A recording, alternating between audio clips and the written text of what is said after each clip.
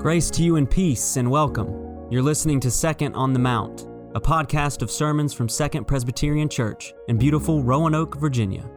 My name is Ben Brannon, Associate Pastor for Youth and Young Adults. And each week it is our hope that from the pulpit God will twist and mold our words to land upon the listener's ears in a meaningful way that will inspire faith, encourage hope, and cultivate love in action. Thanks for tuning in. We're so glad you're here with us. Please subscribe and share, and I pray that through our words, you may grow closer to God.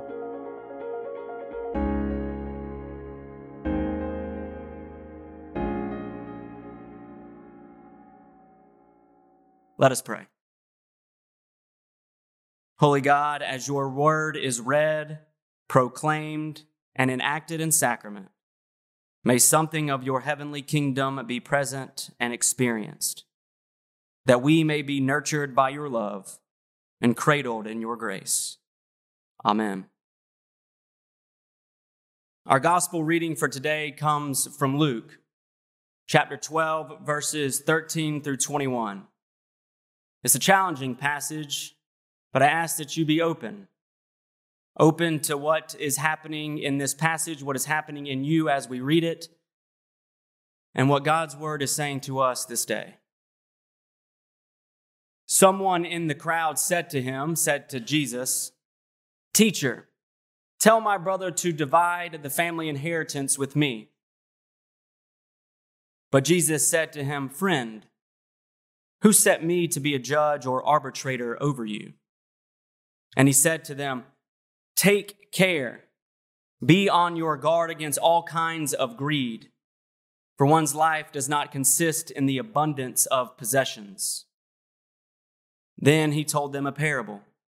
The land of a rich man produced abundantly, and he thought to himself, "What should I do, for I have no place to store my crops?" Then he said, "I will do this. I will pull down my barns and build larger ones, and there I will store my grain and my goods. And I will say to my soul, 'Soul, you have ample goods laid up for many years. Relax, eat, drink, be merry.' But God said to him, 'You fool, this very night your life is being demanded of you. And the things you have prepared, whose will they be?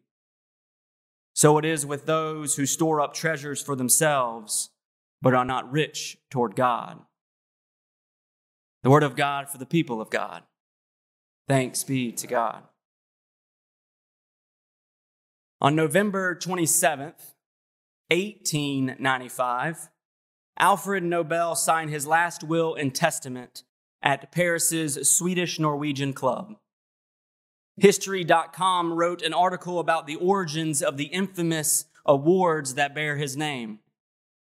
The 62-year-old industrialist had previously contemplated using some of his personal fortune to support the work of scientists and inventors. But the document Nobel produced described a project far more ambitious than anyone could have ever imagined. In fewer than 1,000 handwritten words, Nobel outlined a plan to devote the vast majority of his estate, worth about $265 million today, to a series of prizes for those who, quote, "during the preceding year shall have conferred the greatest benefit on humankind." In that document, he listed 5 awards in his will. A 6th award for economics was later added in 1968. 3 awards were for the greatest discoveries or inventions in the fields of physics, chemistry, and medicine.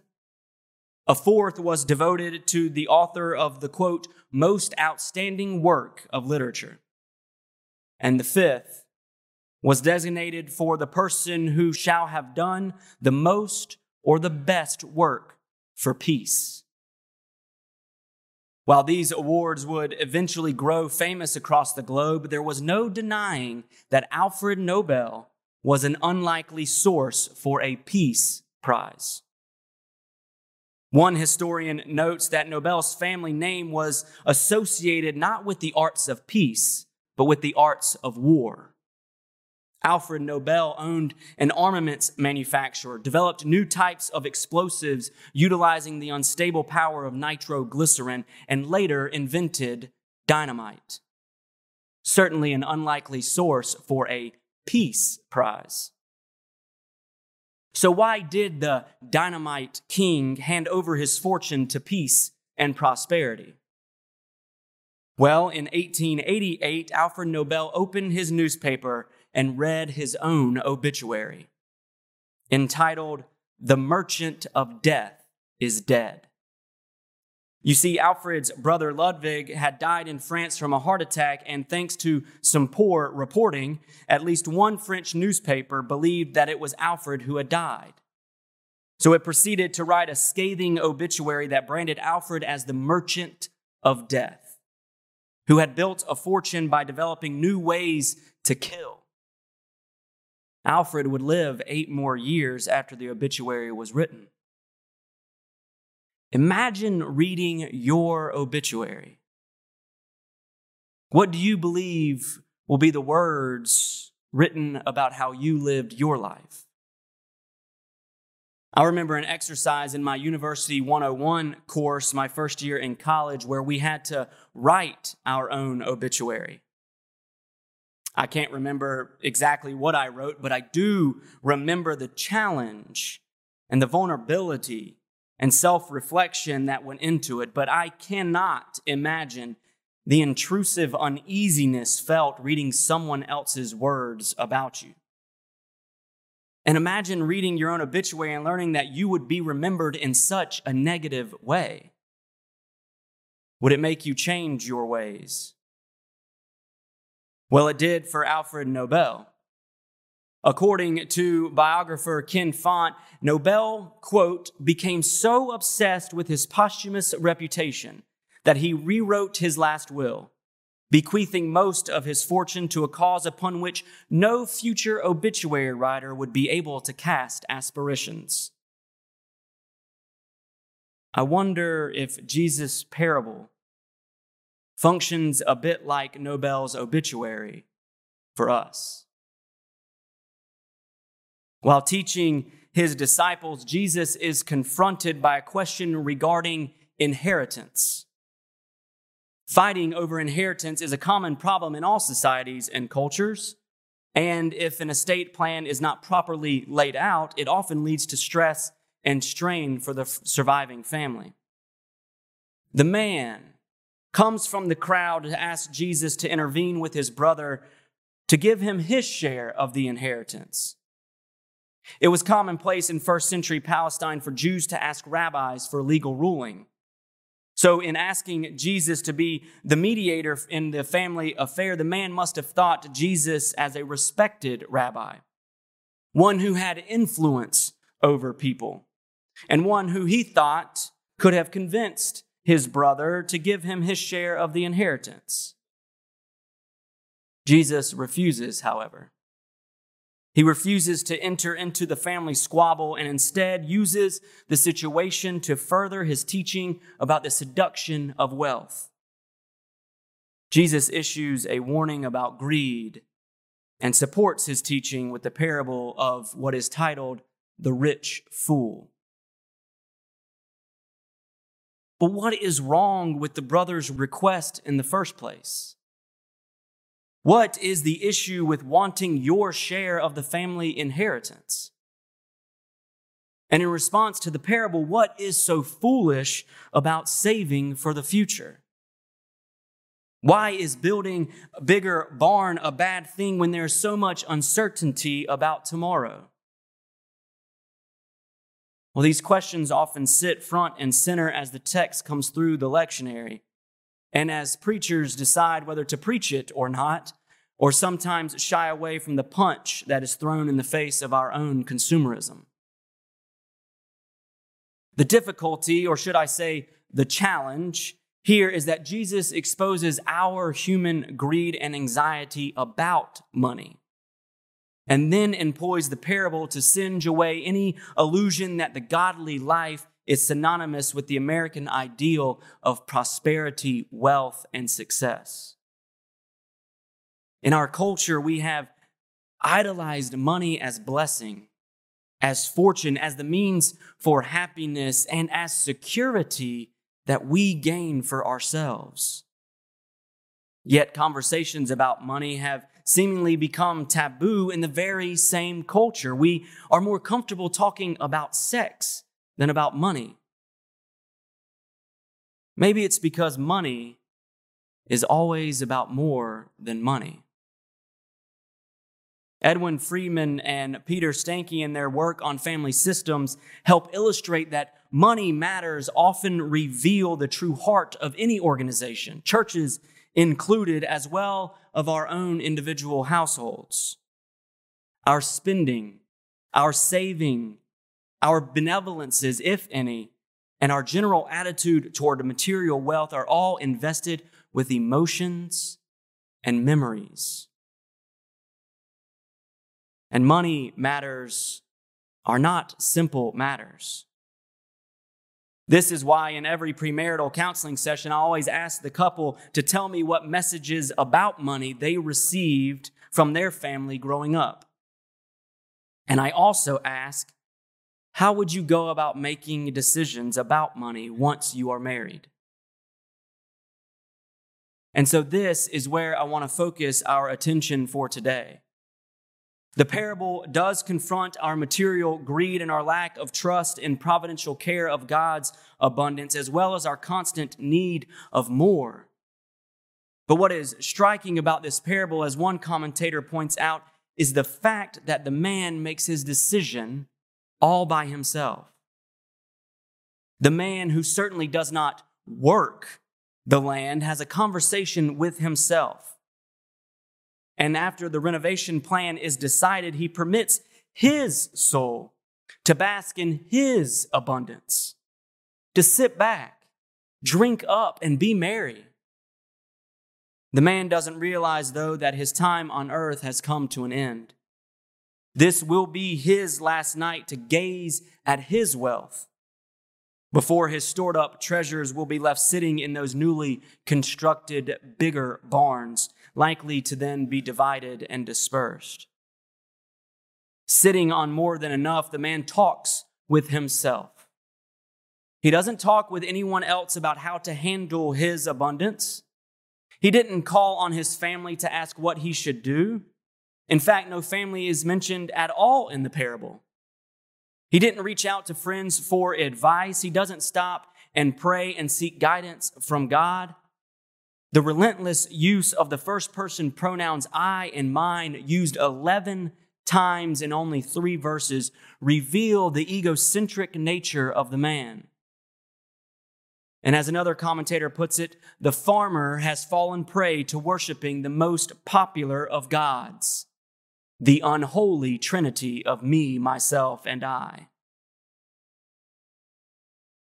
The man's foolishness comes in his selfishness.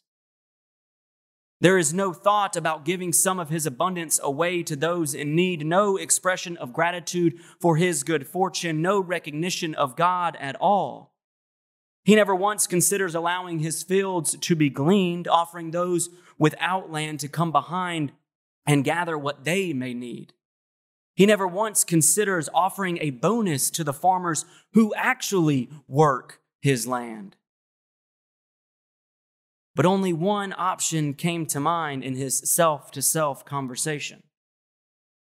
Confronted with the happy problem of a bumper crop, with no thought of God or neighbor or alien or widow or orphan or any other whose lives are at risk due to their lack of access, he concludes that the answer is to tear down his barns stuffed to the brim, to build even bigger barns for his crops and other possessions. I wonder what this tells us about dealing with our own abundance. Who is at the table when decisions need to be made about how we spend, about how we invest, about how we give and save? As stewardship seasons come and go, please hang with me. As stewardship seasons come and go each year, and churches develop and approve budgets, who is at the table? Is all of our conversation internal? Or do we seek guidance from those outside of our community? Do we talk only with ourselves, or do we seek advice from those perhaps on the margins of society? Do we seek God's will for our church abundance? Do we ask the outsiders, the neighbors, the community leaders here to hear what they might suggest? What about in your own household? In your own business or organization, who is at the table? And who is not at the table and needs to be? As long as we only talk with ourselves, what we do with money will reflect our conveniences and our preferences. But on another note, I will say, as the staff liaison to the Service and Outreach Committee, we are doing a pretty good job. We reach out to see where the need may be in our community. We seek updates and guidance from our mission partners and even those we do not support in our budget to gain understanding about how our money decisions may affect those we serve, those we love, and those with whom we share life with, known and unknown. And on August 28th, we will celebrate the Mission Build campaign and the $1.7 million that we have raised for mission alone. But with all the excess at the center of the man's life, he plunged into the trap of idolatry, an idolatry that is often idolized in our culture. And we are constantly confronted by the message that life indeed consists in the abundance of possessions and that you must have more to be more. We are encouraged to supersize and to maximize. You need to upgrade in order to be upscale. A trap that is easy to fall into. The question to ask is this: are our desires and standards for what is enough driven by a determination to store up treasures for our own pleasure and use, thinking only of ourselves? Or by our understanding of God's blessings and our covenant promise and purpose to bless others? And as we continue to make decisions about money in our nation, in our city, in our church, in our own families, who do we need to invite to be part of the conversation that isn't currently heard? Whose voice should be valued that is left sitting off to the side? To the man in the parable, a bigger barn was the answer. But that very night, his life was being demanded of him. His obituary might have been entitled, "Barn Man Dies a Bear Man." Or he could have changed his ways, much like Alfred Nobel did, to use his abundance to build a better barn, one that is open and charitable, offering his abundance to those in want and need. Perhaps then his obituary read, "Rich man turned rich toward God." Friends, instead of banking on more barns and larger barns, God invites us all, rich and poor, into the eternal economy of grace and mercy. There, we hear the truth that you are more than enough, that you are enough. Because what would it profit you to gain the world, yet lose your soul? Amen. Second Presbyterian, finding direction by following Jesus.